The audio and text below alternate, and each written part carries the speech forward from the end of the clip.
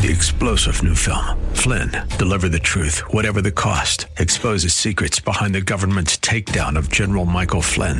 Flynn knew what the intel world had been up to. He ordered the first audit of the use of contractors. This set off alarm bells. He told the truth. He was the most dangerous person for Donald Trump to hire. They had to get rid of Flynn. Flynn, deliver the truth, whatever the cost. Available now. Watch it today. Go to salemnow.com. salemnow.com. Forest or talking trees. They used to sing about the birds and the bees. The bees had declared a war. The sky wasn't big enough for them all. The birds, they got help from below, from dirty ponds and the creatures of snow. Visit Rob Black online at robblack.com. Now, back to Rob Black and Your Money on AM 1220 KDOW.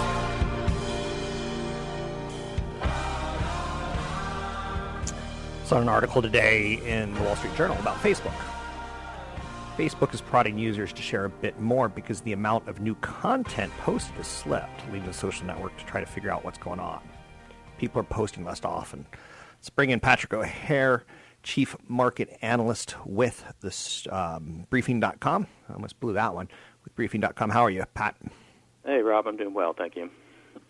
I brought up the Facebook story only because right now they're the dominant gorilla. They're the social media story, but posting is starting to slip. Doesn't mean anything about the stock. I don't want you to comment on that.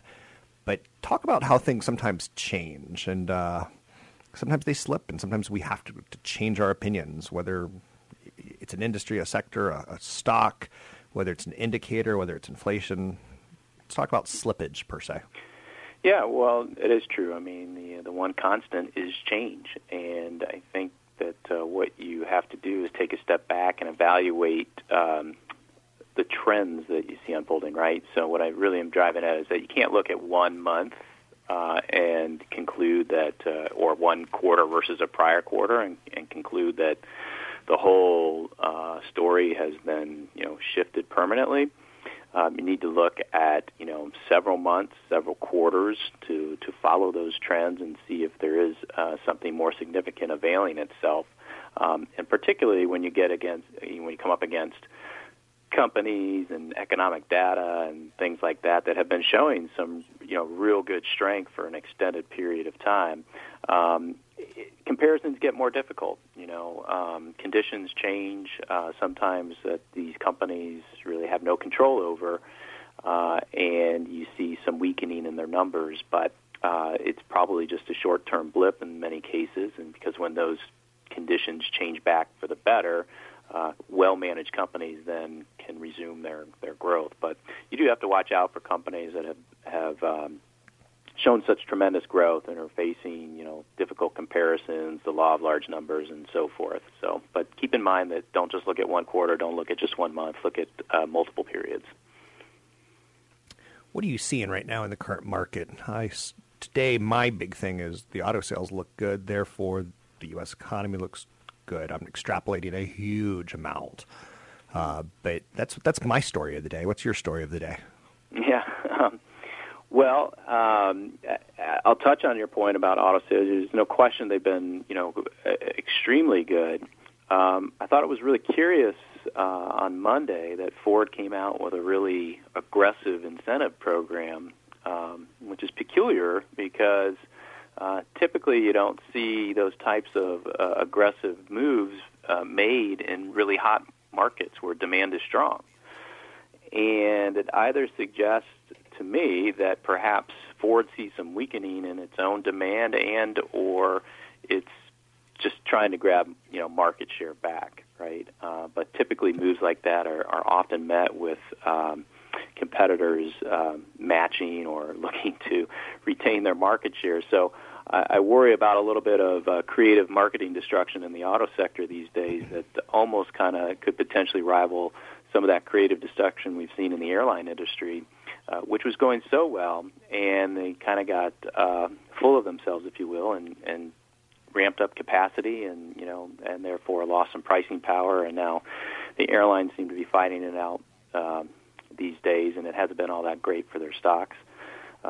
So something to keep an eye on there. But in a broader sense, what I'm looking at in the market right now is I think you're seeing a real growing sense of complacency, frankly, in this idea that the market can do no wrong, knowing that it's got the Fed and the central banks at its back. And you just see that reflected in the price action that isn't really lining up consistently with the economic data and some generally soft earnings data and earnings guidance. And I'm not too excited by what I'm seeing at the moment, only because I think it's gotten carried away. Okay, anything else that you're focusing on right now? China's GDP? Are you looking at Europe? Are they starting to grow? What's the thoughts in your head? Sure. Well, I do look at things from top-down perspective, so I always get that macro picture in mind, and it goes right to exactly what I was just saying, is that, you have, China's growth is obviously slowing. They're tempering their forecast there. Europe is stabilizing, but clearly still has some, plenty of systemic issues, structural issues there that are preventing the economies there from gaining any sense of real pricing power, and so that's not terrific by any means. The U.S. is doing okay, but still has plenty of room for improvement, and so from a broader macro standpoint, I think things are okay at best, but they're certainly not as inspiring, I think, as the recent market gains would suggest. Taking a look at earnings season, we're not quite through it yet, but we're getting more than halfway through. What's your take on corporate America's earnings? Well, per usual, they've come in better than expected, right? We play this game every quarter. The analysts lower their numbers way too far, and the companies come in and they beat these lowered expectations, so everyone cheers those results.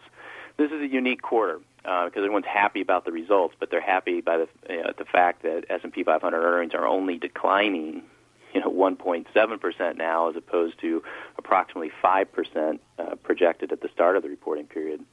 So, it's okay, but I'm not, wild about the idea that everyone's cheering an actual earnings decline.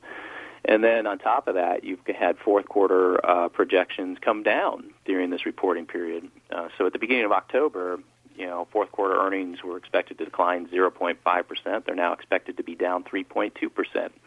And you know what's going to happen, Rob? Come, mid-January, if that number's at minus 3.2%, we'll probably be talking about how everyone's happy that, earnings are flat, and that's just right. Kind of how things work out. So, I'm not seeing a whole lot of strength, if you will, in the earnings picture at the moment. What do you think about the federal government, though?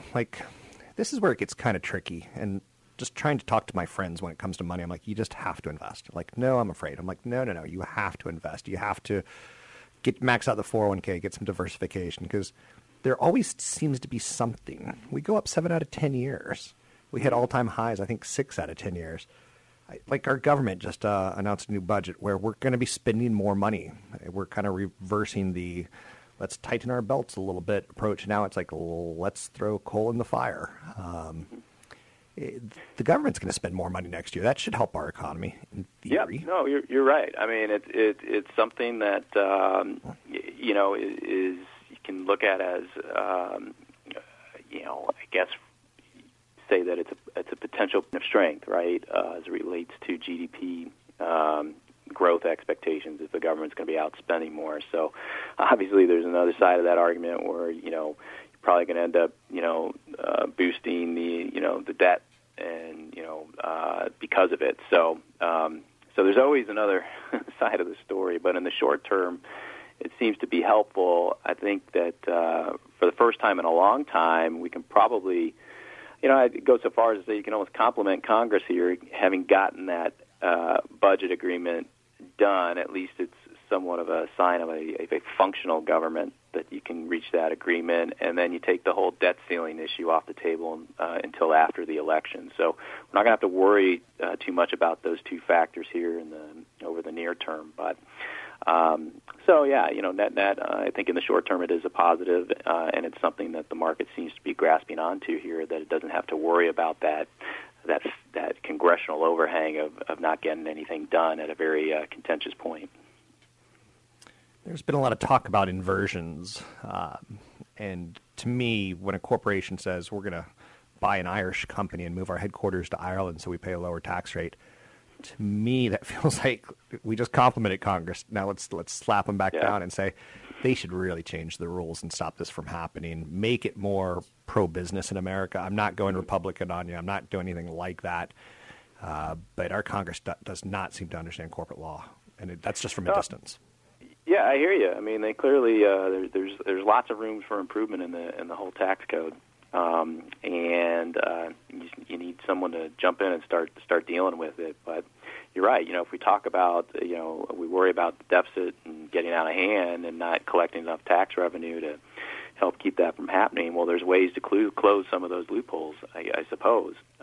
What these companies are doing, we should note, is not illegal. It's allowed. And some might say it's somewhat of a prudent approach, but that doesn't mean it's necessarily one you can cheer in some respects, as being a U.S. citizen here. But anyhow, yeah, there's plenty of room for improvement there, and there's potential upside if Congress can somehow make it more attractive to do business for U.S. businesses here. Thanks very much. It's Patrick O'Hare, Chief Market Analyst with Briefing.com. Top-notch human being, top-notch analyst, gives a great perspective on the markets, does it in a way that doesn't freak you out, doesn't talk down to you, which I feel is one of the big problems on Wall Street at times. It's kind of a lot of hoity-toity financial planners, financial analysts, mutual fund managers who thinks they're all that in a bucket of chicken when, hey, Kentucky Fried Chicken just opened up a $16 all-you-can-eat buffet in China. Go figure that one out. I'm Rob Black, talking all things financial, money, investing, and more. Find me online at robblack.com.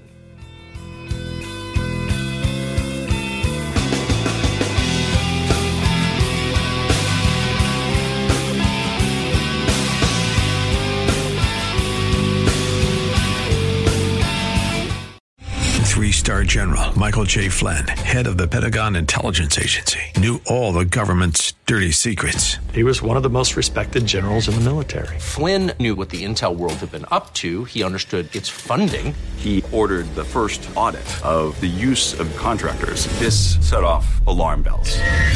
The explosive new documentary, Flynn, Deliver the Truth, Whatever the Cost, uncovers the facts behind this scandal. Flynn told the truth. He was the most dangerous person for Donald Trump to hire. I find out the worst enemy that I'm going to face in my life is right here in America. They took my assessment and they wanted me to change it. And I was like, I'm not changing it. They had to get rid of Flynn.